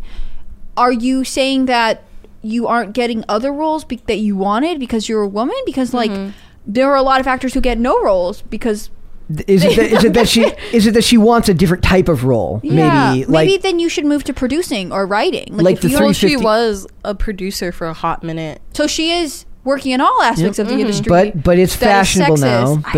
It's fashionable now. I felt like this is, like you made the comparison to Taylor Swift earlier, Miracle. Yeah. I felt like this is when Taylor Swift made all those political statements. Yeah, you can do whatever you want to do, girl. But like, it just felt like it was like she waited, saw that people were having this Me Too culture and whatever else, and then she was like, me as well. I am also in on this. That's what Kim Kardashian tried to do. You remember? But then she got canceled. I don't want to undersite, like, I know I can't imagine the pressures of being a young woman developing in Hollywood or in the music industry. Like, I don't want to act like I know what they went through. At the same time, though, this feels like Sandra Bullock is making a statement, you're right to stay relevant, or to be like, well, let's remember what the biggest evil is: sexism. Yeah. It was hard for me because I walked around with blinders on through through life and got to where I felt I was less than because I was a woman. She explained. What? Like, this is the thing. Like, I feel like it's just virtue signaling. It's just what I virtue actually feel like signaling. is someone is telling her this, like, by the way, did you know that you are having a hard that's time? what happened with Taylor Swift with her Netflix documentary about herself. Like, basically she didn't realize until somebody like said, I watched if you didn't realize there was a problem, was there actually a problem? Like, that's exactly. what's bothering me so much. Sandra Bullock didn't get passed up for a different role. Wait, when did she start her career? Like, what age? Because Taylor Swift started at age 16. So she has, like, to me, I'm like, dude, you're 16. A lot of people are like, I want that because she's young and fertile. Yeah, and I think growing up as like an underage person who comes into fame, like there are a lot of pressures that come with this. I can't imagine. But with Sandra Bullock, it sounds like you've worked consistently and you're upset that you're working. Like, I want to bring up this quote that I found the other day. That Hollywood needs to realize they're the problem. And this quote is from Dexter. It's from the actress Julia Jones, who's in the new Dexter, and she says, "On growing up in Jamaica Plain, Boston, one of the greatest things about growing up there was that it was so ethnically diverse. You didn't pay attention to race. My dad is part Choctaw, Chickasaw, and African American. I didn't realize the significance of not being white until I moved to L.A." So she didn't realize that people thought it was a problem until she moved to the place that claims that it's the problem. Yeah, because it's the place that struggles to talk about it the most. And I think I have friends who grew up in like Mississippi, and they are very, I'm sure they would consider themselves progressive, and they talk about, we understand race in a way that people who are in wealthy enclaves of Hollywood never will. Nope, they will never understand. It's so nuanced and it's difficult to describe. And I think Hollywood, again, it's not about actually making anyone's lives better. It's really about how they can make money. Bullock stars in the opposite Channing Tatum in the adventure rom-com The Lost City on March 25th. Ugh. She's that much older. How much older is she than Channing Tatum? What more does she want? I don't understand. Like, you're mad because you're working consistently. You're working consistently. You're getting roles. People are excited about you. You have the luxury of being able to take time off. Like, okay, so you get to be a cougar, I guess. Yep. That's a show. That was a show, Cougar Town. Also, what bothers me sometimes, one of the things I did like about Taylor Swift, it's not that I agree with her positions once she came out, but she took a couple specific positions that I was, okay, fine. Like, you have really done your research. She did. Yeah. She backed a Tennessee lawmaker in a specific bill that regarded stalking and cyber stalking. I'm sure she's experienced that. We know that. There are tons of reports about it. For sure. This kind of, I was suffering because of sexism. Like, okay, woman who has worked for decades in this industry, could you please cite for me a specific issue that you are going to specifically make it your mission to address? This is just talk. If you see a problem, give me a specific campaign, back it with your money, and I'll believe you. But right now, it just seems like you had nothing to say in this interview that was new. I was less than because I was a woman, she explained. I don't know what that means. Well, and also, is this like, you don't want to talk about your kids or your love life, so you're like, sexism, I know we can talk about she this. was kind like the article that I brought up earlier, how Sandra Bullock is so proud adopting her kids from Africa. Like, she kind of said that she was scared of her her son because he's a black male in that article. And I was like, why are you scared of your own son? Did he try to beat you? Little, right? Like, they're very detached from reality. I was like, did your son, who's like maybe a preteen now, try to beat you or something? Like, speak, woman, speak. I don't mean to be weird guilt virtue signaling. So. Also, like, your life seems good. Like, what I would have been more interested to hear her say, like, if she does have a problem with sexism, like, this specific part of the industry, maybe it's a casting standard or else, and I'm going to work to fight it. But I'm really grateful for the opportunities I've had and the things I'm able to provide my children. Yeah, like, I wish they spoke that way. Yeah, it's always, there's a problem. It's always framed from the negative. It's always framed from something that needs to be fixed. But there's no action plan. Nope. Because they don't want to do it. And like another singer that kind of did the same thing, Billie Eilish, you know how like she wears like bulkier clothes because she doesn't want people to know like how her body is naturally. But when she finally wears a tank top, everybody like freaks out because like she's a little bit bigger than like usual women. But what's usual women? She's bustier. I mean, yeah, like, thank you. I didn't. She's so young. I don't really like to comment on it, but like, yeah. But then like she did. Oh, that type of bigger. I had no idea what you meant. Yeah, because we're looping you in here. Okay. But then she did an interview where she's like, oh yeah, like I suffered sexism, and I'm like, really? Your brother helped you. You got your career because your brother helped you. There is so much money to be made in virtue signaling, and there's so much money to be made. My thing is like, we talked about language earlier with Uber, like, why are we all saying sexism? Is this actually what you mean? Could you please specifically describe to me what you're talking about? Because maybe it's not sexism. Maybe there's another problem. If there's another problem, let's fix that. Well, you remember how earlier I brought up Kim Kardashian, like how she tried to piggyback on the Me Too movement, but she got shut down because they were like, no, you started your career showing off your body. Shouldn't that be sexism too? Because like basically being prejudiced towards Kim Kardashian. Yes, she kind of got famous because of her sex tape, but also like you don't know what she experienced. But then these girls like Sandra Bullock, Taylor Swift, and Billie Eilish, they're like, my whole career has been suffered because sexism. Yep. It's so, a very easy... and their careers have benefited because of sexism, right? Exactly. Like, so I don't get it. Like, I'm not trying to be like anti-feminist, but like I wish like they said it better, like how you said it, where like I'm thankful how I got my career, but I do want to fight stuff within the career because there is certain things that you guys don't see, like sexism.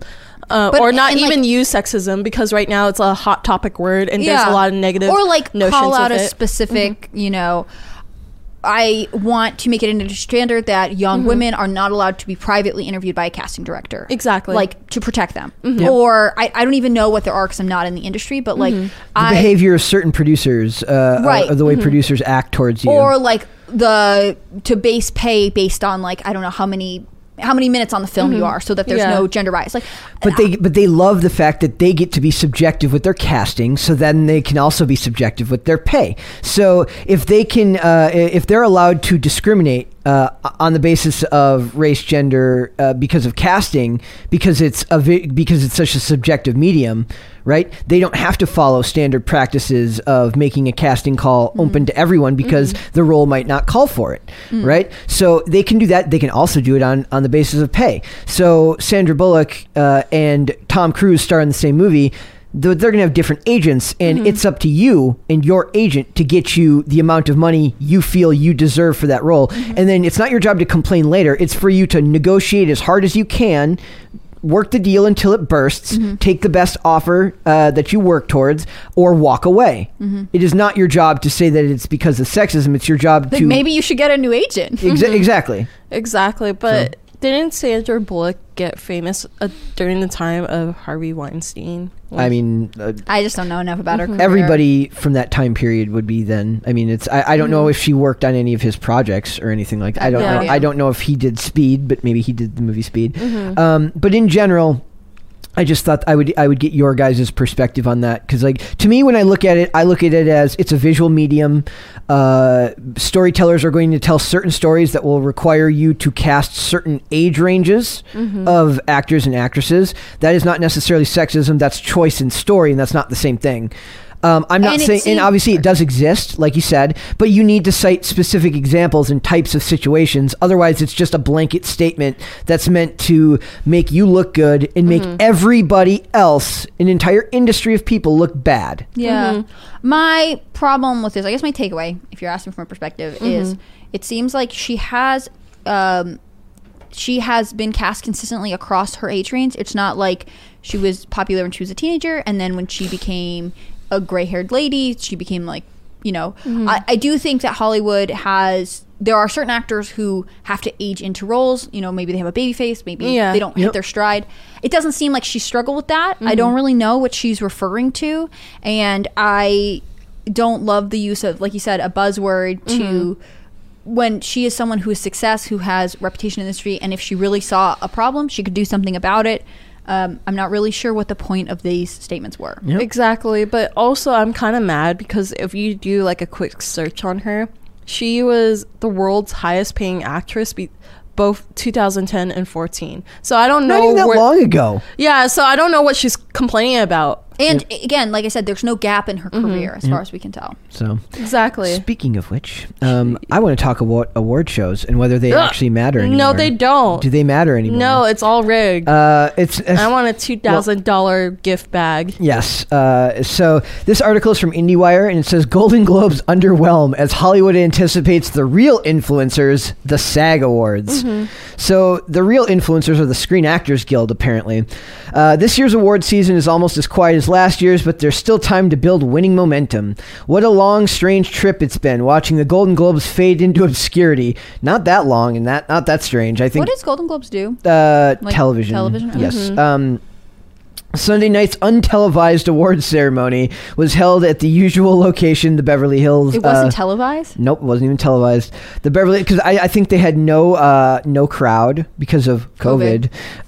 So the Beverly Hilton in a private ballroom without a red carpet, celebrities, press, or fanfare, and the rest of Hollywood, beyond those with a rooting interest in their upcoming awards like SAG, Oscars, and the Emmys, paid little mind to the Globe winners, announced via a series of off-kilter, star-focused tweets. Truth is, the Globes have long provided a great excuse for Hollywood to reveal its hedonistic party weekend. At the moment, that the sort of behavior, like the Golden Globes themselves, is hidden behind closed doors. I always think it's so weird how people like love seeing celebrities hanging out with one another.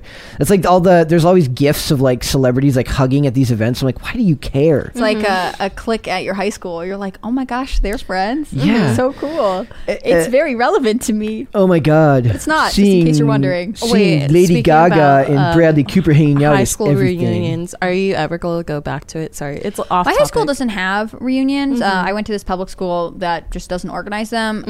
Unfortunately, my graduating classes had several fatalities, and so like our fifth year, what would have been our fifth year high school reunion, we all saw each other at someone's wake, which is morbid, but that's my life. Very morbid.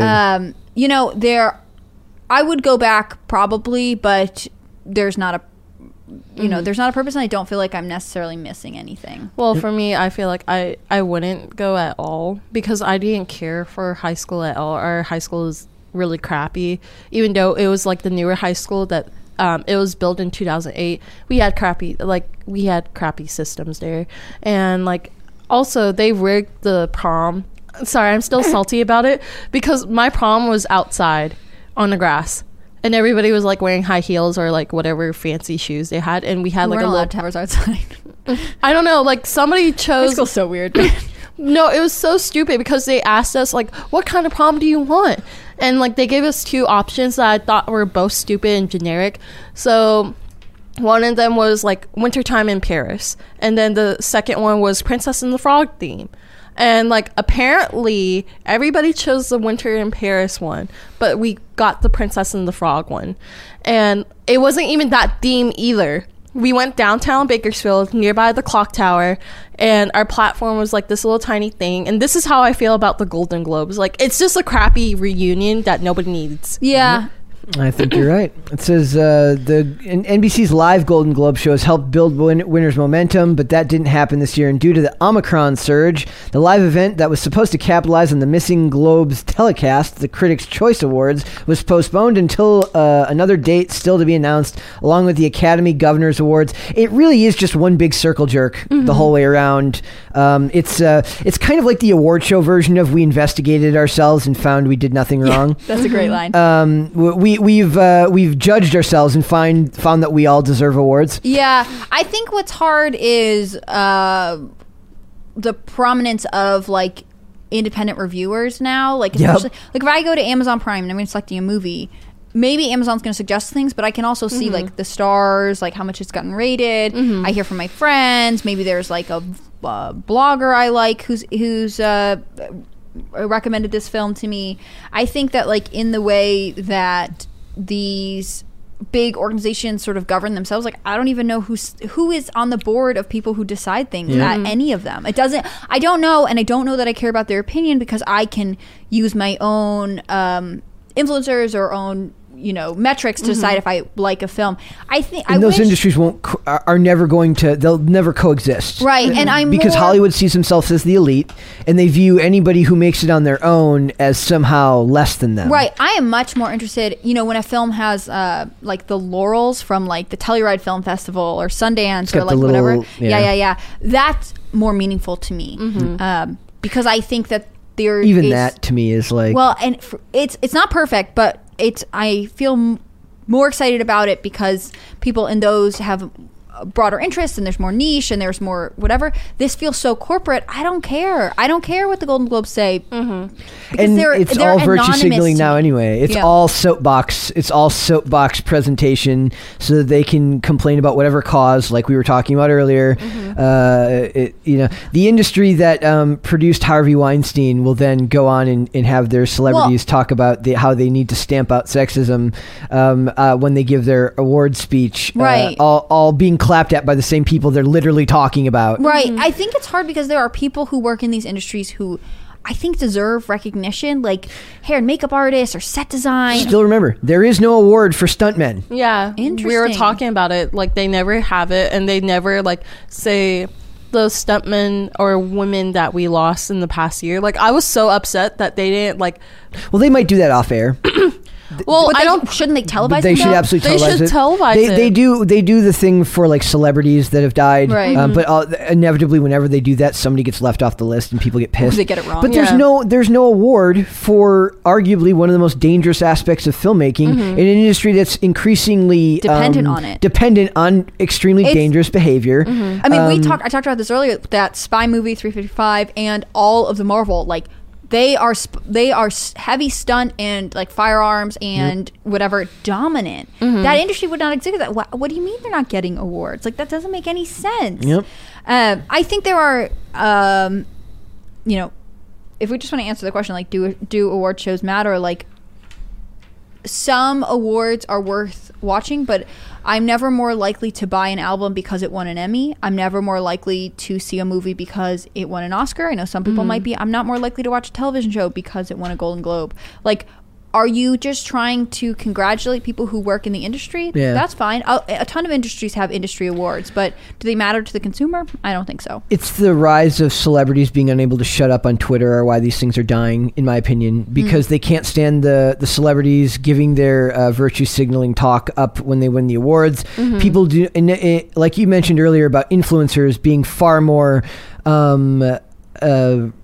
not relevant, far more relatable to the average person by means of how they communicate with you, meaning that influencer probably makes pretty good money, and you're probably not much, you probably have as little in common with that influencer as you do with that celebrity, maybe a little bit more, but in general, the way that you communicate with them is so much more visceral, like how you see them. So there is an ivory tower nature, an ivory tower feel to Hollywood, that people are just over it. They don't care about what you think about climate change or what you think about, or who you thank in your award ceremony, because they're up here and you're down here, and they don't need to pay money or give you money or your network money by sitting down and watching that award show that is being advertised. I also think that, I feel like I say this every time I'm on the show, but social media has changed so much of how we spend our how we use our attention and where we direct it. At one time, to see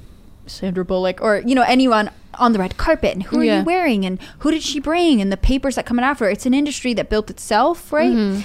But I can look at her Instagram if I'm interested in what she's wearing. Exactly. I can look at his Twitter page and get a much closer look. Yes. And get a far more realistic, not celebrities realistic. aren't dependent on award show culture to be like this moment where they get photographed or they seem like people, they're just like us, or we have a connection with them. There's literally a section in I don't know if it's the Daily Mail or one of the magazines where we get like a good amount of the stuff we talk about, and there's literally like a segment, like a section called Celebrities, They're Just Like Us, and it's always them like shopping or them buying food. I'm like, they're not like us. I always want to make a parody that's like, coworkers, they're just like you. That would be good. That would be good. So yeah, I don't know, they should do a segment where they're like, humans, just being humans. Yeah. There you go. So there's others banking on the SAG Awards going into the Globes with 7 nominations. So they're talking about they're talking about it more from an industry perspective. Like, I don't know what they think. I don't know if there's money involved in winning awards. If it helps get other projects greenlit maybe down the line. Well, and I think it's like when companies have like a Christmas party, right? Like, it feels good. We're all together for a moment. Marks the end of like a period of time. Like, this is award shows come at the end and they mark sort of the beginning of the production timeline for films, right? I understand that industry needs those. I just don't know from a marketing perspective what it is doing for consumers. Yeah, for us anymore. So it says, mainly a depressed theatrical box office and pandemic cancellations are muting the noise around awards, but things are likely to pick up as we head into the final stretch with less potential for the usual award fatigue. So here's the winners listed. Best motion picture was, for a drama, was The Power of the Dog. I didn't see that.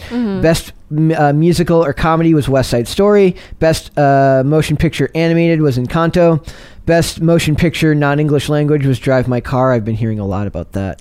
Oh, is it that one guy that plays in the TV show of Netflix called Elite? I thought it was Lin-Manuel Miranda. I thought it was him, but I could be wrong. No, he was West Side Story. Right? I saw. No, he's In the Heights. That's what you're thinking. In the Heights, which didn't do well either in the theaters, but which is amazing. Funny, best original score. Best original score, Hans Zimmer for Dune. Weird because I thought that was like one of his less strong works. Best song was No Time to Die. That was Billie Eilish, right? Did No Time to Die. And then best screenplay, Kenneth Branagh's Belfast, and that's been getting rave reviews. I want to watch Belfast so badly. Is it on a streaming service? We should watch it. It's on Amazon Prime. We should all watch it. Love that. We should watch. And then best actor in a drama was Will Smith for King Richard. Best actress in a drama. Ooh, they allowed the use of the word actress. I thought you couldn't refer to women as actresses anymore. You're supposed to refer to them you're supposed to call them actors too. I'm going to ask that my title on timcast.com be Writress. Writress. Because I like feminine pronouns. Nicole Kidman for Being the Ricardos. That was a movie? Yeah, I showed you. I thought that was a show. Oh, I would No, watch it's that. a movie. It's a movie. Okay. And then best actor in a musical or comedy, Andrew Garfield for Tick, Tick, Boom. He should also win an award for pretending to not be in Spider-Man No Way Home. Very animatedly. So those are like the big winners. I'm really surprised Dune didn't win. Well, I guess it doesn't really show anything here for the effects-related victories. So I don't think that award shows matter. I was going to go into this article. It says from Lad Bible saying Ricky Gervais thinks people are sick of virtue signaling celebrities, and it references his 2020 Golden Globe, the famous monologue. We'll skip it. It's But that's interesting. That's like the most notable thing to have come out of the Golden Globes. If you told me Golden Globes, I would not think of anything except for maybe that speech. What's funny is where I think they lost the plot. Do you remember mean tweets from like the Tonight Show? Plot of life. Yeah, they lost the plot of life. Do you understand? Do you remember mean tweets? Okay, so mean tweets was a great segment where people take the piss out of celebrities. The Wire stole that segment. Yeah, and then they're always like the celebrity always makes like a sullen face afterwards, like they're like. But the problem is, eventually the celebrity would like respond back to them. Now, half the articles you read are like, so-and-so Zendaya claps back at online troll. I'm like, you're a rich, famous person with millions of followers taking the time out of your day to clap back at some dude on the internet who probably has 34 people following him. It doesn't make you look like the better person. There was something inherently kind of wholesome about watching celebrities kind of get roasted and then just kind of take it, because everyone wants to be the guy who roasts the king, right? Everyone wants to be the person who so that they can have them taken down a peg. That's why roasts exist. Exactly. Right? Like it's sort of, there's a catharsis to it. I like what Kevin Hart's career plan: do everything Eddie Murphy did but shittier. That's funny. That was like I said, roasts are important. Like for that culture, they need to realize that as much as you want to believe that because you have social media, you're just like the rest of us, you're not, and that's fine. But you need to have a little humility, and I think that goes a long way in helping your brand. Look at Keanu Reeves, right? Like let's just go right into new segment. So. Is it time for our podluck? How exciting! Yes, I know, right? That's this is really fun. So I've got 3 stories here for podluck. We're gonna go Keanu first. Keanu Reeves. So this is. Are there rules that govern the podluck? What's the etiquette for podluck? 3 stories is the goal. I'm picking 3 for each of them. No time limit. If it's 2 minutes, that's great. If it's 5 minutes, that's great. It doesn't matter. But like this one's great because we've talked so much about this already. But the stories keep on coming. So I literally wrote it in my thing as Keanu. Nice Keanu continues. Last time I was on, we talked about sweet Keanu. See, he is a legend in his own way. There's a reason why people will go out and see his bad movies. like that I will go see Knock Knock. Yeah. Even though it's objectively awful, because you want to support nice Keanu. Yeah. Also, because when you spend money on Keanu, he spends it doing nice things for other people. You're basically just reinvesting. You're basically making a charitable donation. Like you should check and see if it's right off. If you can write. I'm not giving financial advice. What if he never paid his taxes? He's like, oh my god, he's a tax hero. That's even better. Andy would love him. Then. Oh my gosh. We revere Wesley Snipes here.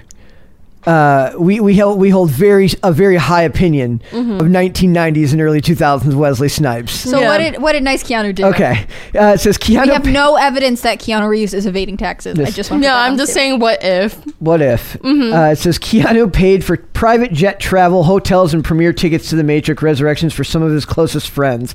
I like the fact. I want to think the fact that like his closest friends aren't rich people, and that's why he did it. Like guys he knows from the deli. He's got his dudes who he plays poker with on Friday. He's got his guy down at Is the that local. Who they are? No. We're gonna find out. It says Keanu Reeves and his generosity strike again. The actor, who's made a name for himself on the screen and through multiple acts of kindness, has once again shared his generosity with others. This time with the people behind the scenes who have helped him in his career. Reeves, 57. He's the same age as Sandra Bullock. Yep. Same age. Stole all her roles too. They're both still working consistently. It must be sexism.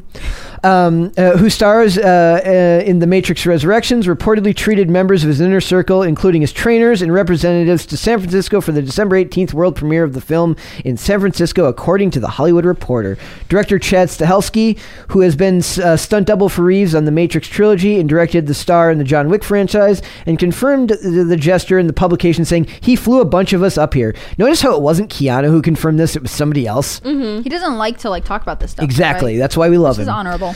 He's incredibly generous. In the audience tonight will be so many that helped him, for his martial arts trainers to jiu-jitsu trainers to hair and makeup to his stunt crew. Stahelski said he makes sure that his friends and family are here. He's epic. The Hollywood Reporter reports Reeves handled the cost of a private jet, hotels, premiere tickets, and organized a special post-premiere brunch. Not even a party. No hedonism. Just brunch. He's classy. He's such a good guy. Yeah. Like, I kind of want him to do like a segment where he just reads out motivational quotes. I'm gonna say something you don't like, and I'm just waiting till you get to the end of this article. Okay. Yes, him reading motivational quotes would be wonderful. Yes, it says Reeves showed off his modest character when he asked about the celebration. When asked about the celebration by the outlet, saying, "Yeah, it's great to be able to share those experiences, our experiences and lives together." So he makes like a one phrase statement, and then passes. In October, Reeves surprised his 4-man John Wick stunt team with personalized Rolexes. Watching the late dinner in Paris after filming the upcoming action flick had wrapped. Bruce Concepcion, Jeremy Marinas, David Caramillo, and I don't know how to pronounce that one. Miracle. Lee Kwang. Kyung? Nope. Kyung? Just gonna let you suffer for a little bit. But carry on. No, I want to know. How do you pronounce it? Or do you not know? Q's are usually CH noises. So, I don't know why. So Xiang? Mm-hmm. Okay, so... And how would you pronounce the first name? Lee Xiang. Okay. Yeah, so that was the think stunt of team. Jet Li. Okay. Okay, go on now. What were you going to say? I feel like this is a content reach. Look, it's nice, cool that he did that, but I actually feel like a lot of people, like, it's sort of headline like, wealthy person flies people he likes to event and then pays for them. Like, I think probably other people do this. No hate on Keanu. I think he's great. Last time I was on and we talked about Keanu, I mentioned that sometimes I feel like it's cool that we celebrate him and hold him up as someone who does nice things, but maybe also we should remember perhaps our bar for what we expect people to do has gotten so low that he does anything basically human decent, and then we're like, oh my gosh, he's an amazing angel among men. It's not that he does things decent, it's that he doesn't want credit for it. Yeah. But also maybe that's a standard we should hold people to too. Like, you do nice things because they're the right thing to do. Yeah. I think it's cool that he's celebrating the people that helped him get where he is, and his other reactions, he gave up what was it, his like bonuses to movies for people, 70 million to like stuntmen and hair and makeup. I mean, I think this is just more of his character, but I do think that these I maybe think these outlets are hopping on a trend here. Yeah, it's going to be like Keanu Reeves. Okay. Doesn't cough in someone's face. He's such a great guy. Yeah. Then let me rephrase this as, in a world where 90% of the articles are about the bad, the sexism, the racism, the homophobia, the transphobia, the blah, blah, blah. I would rather they also make the articles about the good to balance it out. Yes, I totally agree. So if content reach, maybe, but karmic balance, way to balance the moods, definitely, and I will take it. Yeah, I totally with you on that. And I'm grateful to have an article that's not like, young celebrity throws fit because do you know who I am, or like here's. See, I miss those stories. I love those stories. I mean, I wouldn't report on them, but I do get a kick out of that. It's always interesting to read, but on the other hand, like if we are what we eat, if we are the content we consume, it's nice to be periodically reading stuff that's a reminder of correct and honorable behavior, and not just like, oh my god, can you believe they did this thing. I almost bumped the Sandra Bullock story because I'm just like, it's such a drain, it's so predictable from Hollywood. They don't want to have an actual conversation, they want to make statements and then go on about their day, right? So all I could think about was like, how can I turn this into an actual discussion? So if I have to read through all that crap and then try to form an actual civilized conversation where we can actually try and get to what they mean, I also want to cover nice Keanu and him flying people out to a damn premiere. Yeah. I'm glad you picked it. I just want to point out, like, they have caught on that this is trendy. Fine. Well, then bring back mean tweets too. I want celebrities to make it cool again to get roasted. No, I'm happy to cover stuff like this. I just feel like it's worth saying, like, we should expect everyone to express gratitude to the people who got them there, especially if you have the means to do something significant. And they kind of pointed out here, they say his habit of doing down to earth and kind tasks for his fans frequently goes viral, like in May when a writer recounted the time the actor bought an ice cream cone just so that he could sign the receipt for a 16-year-old fan. That's so cute.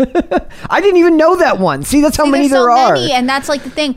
The cool thing about, I feel like someone like Keanu, who I do not know personally, is that he does them because they're the right thing to do. So there are probably hundreds of thousands of everyone being like, oh, one time Keanu did this thing. I remember this girl, I think she's an actress now, and I can't even remember her name, talking about her first couple weeks in Hollywood and driving around Bel Air, and she was saying she'd hoped she would see a celebrity, and then her car broke down, and it was really embarrassing, and she was having a problem, and someone was like, hey, do you need help? And it was Keanu Reeves. There you go.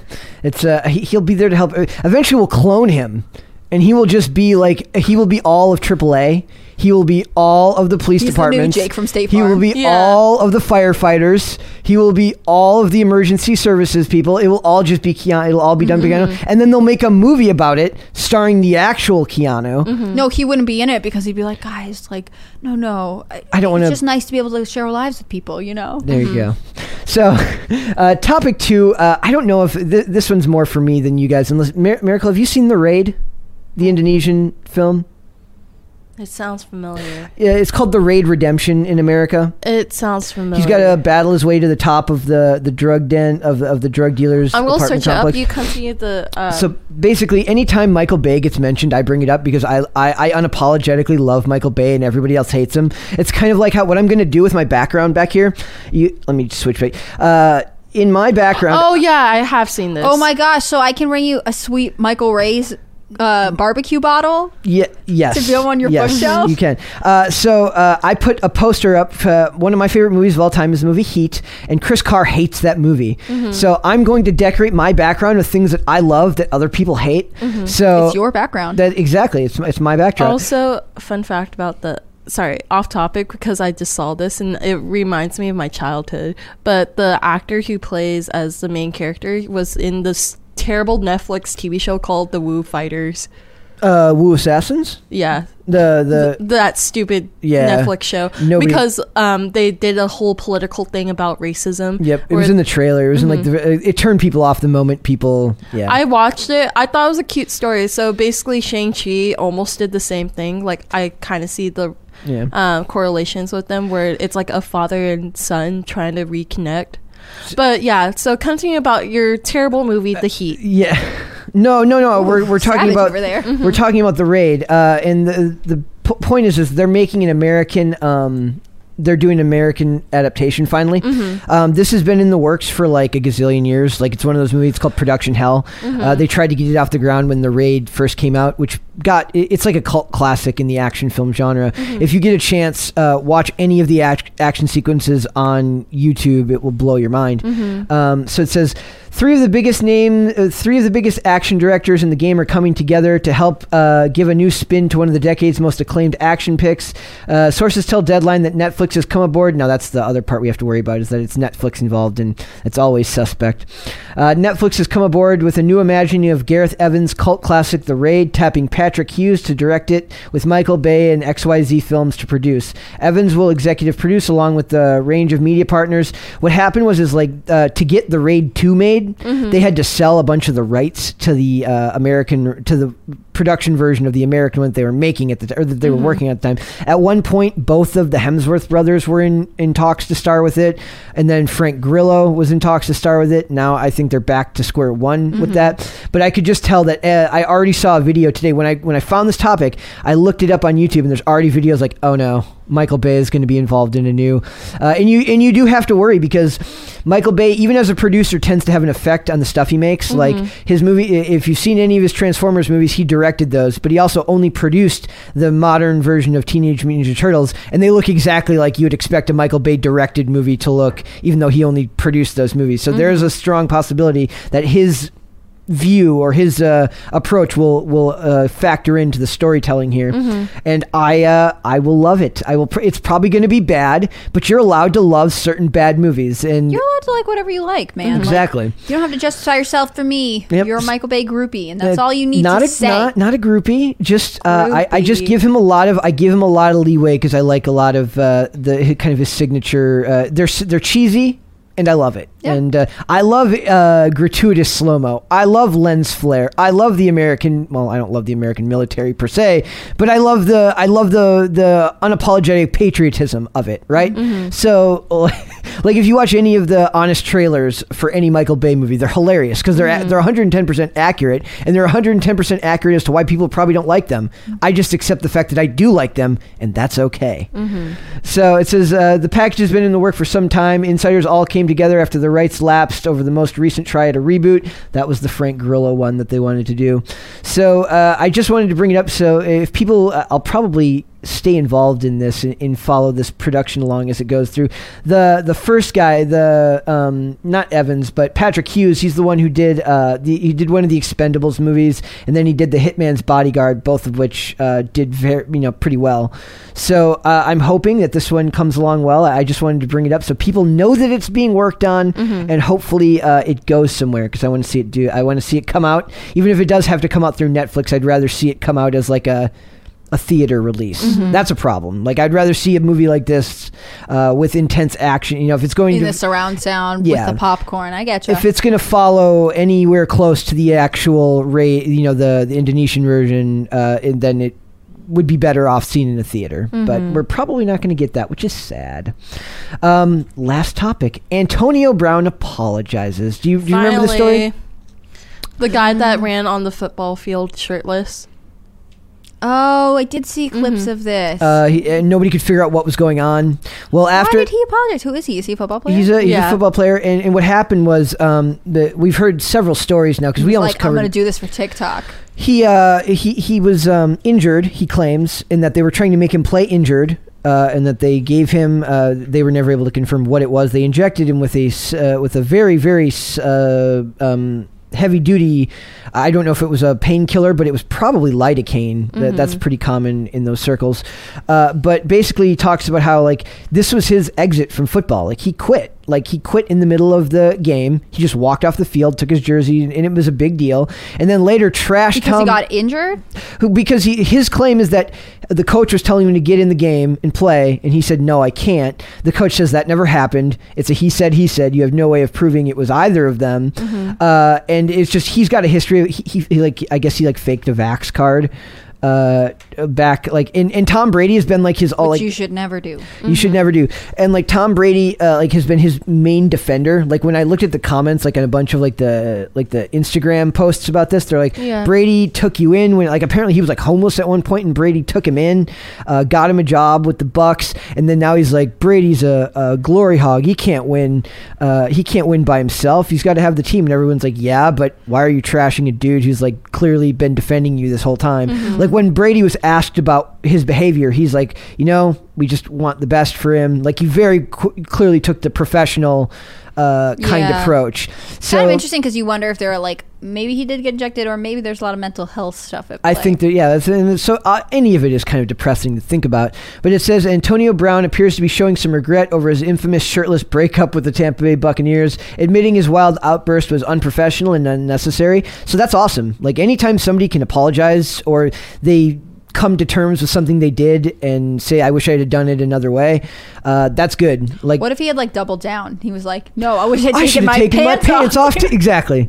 I wish I had taken my pants off too. It wasn't even enough. No, it wasn't enough. So it says AB touchdown in Los Angeles Monday afternoon after a week of living it up in New York City. Just hours after his flight, he hit up Hotspot Craig's for a bite to eat with his new buddy Kanye West. Apparently Antonio Brown's like a musician too, or he wants to be a musician. So it says, but before he went inside, the Super Bowl champ had a quick convo with the camera guys about his bizarre departure. He seems to wish he had handled himself differently. It probably wasn't necessary or professional, AB said, all while keeping a smile on his face. It's an interesting admission. AB has previously been given the middle finger to the Bucs since the breakup, claiming they were trying to force him to play with an ankle injury prior to his exit. Despite all the drama, AB has shifted his focus to music and has been linked up with some huge names like Fabulous and other after his season ended. As for why he dined with Kanye West, rumored is the rap legend wants to collab with AB on a track.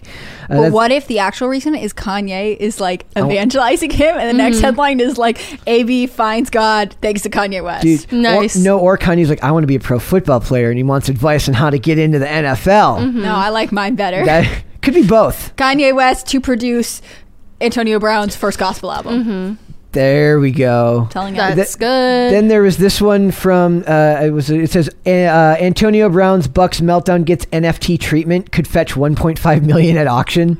A video of Antonio Brown's famous meltdown that led to his eventual cut from the Bucks is getting the NFT treatment, and it can be all yours. If you've got some serious coin laying around. TMZ Sports has learned that footage of Brown's January 2nd blow up at MetLife Stadium has turned into an NFT and will go up for auction on January 13th. We're told the non-fungible token is expected to garner a bunch of bids, and considering just how viral the video went following his posting on social media, the final price could get into seven figures. The tweet alone garnered 11.5 million views. Given how similarly viral NFTs have sold in the past, the expectation is the winning bidder could pay around 1.5 million. Wow, that's it's just a video. It's just a cell phone video. It's not even like a. Also, flag that for like one of like to watch. How many views do you think it'll have by the end of the year? Because these things taper off, but like. Are we going to reference this, especially when his gospel album comes out? And then the first gospel album will be for sale. Yeah. I've got all of every day when we do this show. My lovely co-host here doodles on her notepad. Yeah. And I save all of them, and then when she's big and famous, we're gonna NFT the crap out of all of those. Yeah, they're just weird doodles. Sometimes I draw food because I don't eat breakfast, and I come straight here when I just wake up. Thinking about food. Yeah. Sometimes when I'm like mindlessly scrolling on my phone and I'm on Pinterest and realize I'm like looking at a bunch of recipes. Exactly. I'm like, oh, I think I need to eat lunch. Oh my god, do you want to go shopping for like furniture stuff? Because I need to like decorate my house. Yeah, and totally I was looking at some stuff last night with Charlie, and he is like, decorate it however you want. And I'm like, I'm sorry, I'm like spamming your messages with like cutesy things. And he's like, he mumbled it under his breath. He's like, it's okay, I'm used to it by now. And I was like, what did he say? And he's like, nothing, he's honey. He's a good partner. He's just supporting you, you know? Yeah. And I was like, for real, how do you want to decorate it? And he's like, I want guns. And I'm like, okay. How am I gonna hang this? Because technically Andy still lives there too. And I don't know if is Andy pro guns? I assume so, libertarian as he is. because like for me, I'm okay with it, but as decoration. Well, not as decorate, dude. Get a gun safe and actually. No. They make some really cool gun cabinets. I've seen some that have like feet on the bottom. Like, like you can get some. One of the best things I really like to like thrift furniture or like repurpose older stuff, and like gun cabinets are fascinating. There's tons of them. I actually in my before life yes, we should do that. In my before life, before I worked here, I was actually working in real estate with a developer, and we flipped this like older Foursquare, which is a style of house you'll see a lot around this area. No wonder you're always looking at architecture Instagram. Gosh, it's the way I live my life, man. But Foursquares were this style of American architecture that were supposed to be customized to the family, so they're known for like their built-ins. But if you think back to like catalog homes, and they were supposed to be so like you build in whatever your family needs, right? If you need a bench by your fireplace, that goes in. If you need a bookshelf, whatever. And I worked on this one, and in the dining room there was this built-in cabinet with glass front doors, and I was like, we were looking at it like, oh, a china cabinet, but when you opened up, you realized it had gun racks in it, and I was like, yes. This house was in West Virginia, and I felt like it was a great, perfect. Yeah, well, for him, he wants to get like gun decorations, not actual guns, because we're just pictures of guns. I don't know. That would be so funny. It would be funny if he did that, but because like last night he was like, oh yeah, you need like more cups and like more plates and stuff. Look at him housewifing you, sir. He's like, you need more of that, and I was like, okay, can we get this one cup that's like shaped like a cat's paw? And he's like, okay, honey. Aww. He's like, okay, because Chinese New Year is coming up, and it's like February 1st now. I kind of want to do something with you guys, like fun, something for the vlog. So I was like looking at Chinese New Year stuff that they have for Starbucks.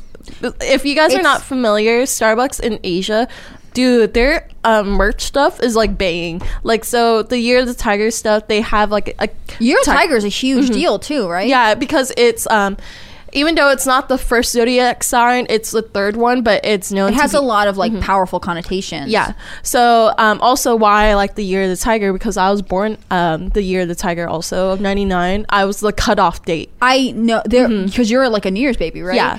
They NPR did or This American Life had a whole segment on parents who specifically try to have children in Year of the Tiger. Yeah. And studies found in China that like children who are Year of the Tiger perform better in school. Like there's all this stuff, and it's the idea of like, is that because people told you from the start that you were special, you were born this year, or is there actually something going on? Well, also like after I was born in the Year of the Tiger, I had friends who were born in 2000, and they're like, the new trend is like they want their kids to be born in the Year of the Dragon because they feel like it's better than the Year of the Tiger. But if you search up the Year of the Tiger, like people who are born in it, a lot of them are either politicians, singers, anything influential. They're basically in it. So maybe that's why I had that career path of being here right now.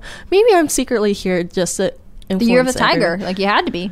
Yeah, but like basically I just wanted to do it so like everybody here can have fun, because like it's like the new year and I kind of grew up with it. That'd be fun. Yeah, and like you do that and then I'll host Canadian Thanksgiving in October. Oh yeah, let's do that. Let's do Canadian. What about you, Brett? You look bored out of your mind. You're like, what? He's like, women be shopping. I'm like, planning parties. I'm like, I don't spend much time on Pinterest. Well, I highly recommend. Pinterest is like I Etsy. Okay, I'll Etsy from time to time. I'll buy stuff on Etsy. No, sorry, you go. I love Etsy. I love political, but okay. I love Etsy, but they're terrible for their artists. They're terrible. So like it's good for people who are buying it, but if you sell artwork on Etsy, it's like the worst thing ever, because like you don't get the full money because they charge you. They're like, here's the tax for this, here's the tax for that. Like you don't get profit. So if you do want to sell stuff, start your own website. So start your own website or Shopify. It's really good if you want to like start something a little bit small, because they do their own screen printing there.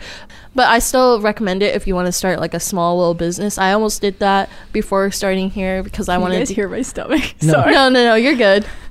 No, I am hungry, as it turns out. Oh, I have pizza rolls. Do you want it downstairs? I can warm up some. I don't want to steal your stuff, but yeah. No, it's okay. It's like a whole bag, and now I'm about to like warm it up because I'm like really hungry, and I'm gonna start typing again. So we're gonna take another topic. We're just gonna make them stay. Guys, do it. See what happens. Guys, this has been a lot of fun. Hannah Claire, why don't you tell everyone where they can find you? You can find me on, first and foremost, timcast.com. I write every day. I'm also on Instagram at hannahclaire.b. I'm on Twitter at hcbrimolo. And I don't post there at all, but if you follow me, maybe I'll start. There you go. Get a strong incentive. Miracle, why don't you tell everyone where they can find you? I don't have social media because it rots your brain. This is true. Yeah. If you want to follow me, you can follow me to talk social media, to talk anything to do with pop culture at Brett Dasovic on Twitter. Psych. No, I don't have a Twitter. It's at Brett Dasovic on Instagram. I think I'm going to switch to like Telegram or Gab or something. Oh, I have Telegram. Do you want to add each other? I love Telegram. And Andy is a big fan of mine's again. Also, Signal is good too. People love yeah. We could keep talking. We could, we'll discuss it. Guys, if you want to Guys, if you want to follow the podcast, you can find the podcast available at, what is it now? It's on Twitter at popculture_show. Twitter. It is on, you can make our friend Dane happy by following us on TikTok and on Facebook, or as I call it, Boomerbook, at Pop Culture Crisis. And then if you want to see the full episodes of the show, they are available on Spotify. They are available on Pandora. It's available on Amazon Music and on Apple Podcasts. The segments for all the videos go up on youtube.com. And in the description of all those videos, you will get a link to the Spotify playlist, which has all of the full episode in its entirety, not cut up, Monday through Friday, guys. We will see you here with another episode tomorrow. Bye. Bye. Thanks for having me, guys. Also, we just hit 5,000K.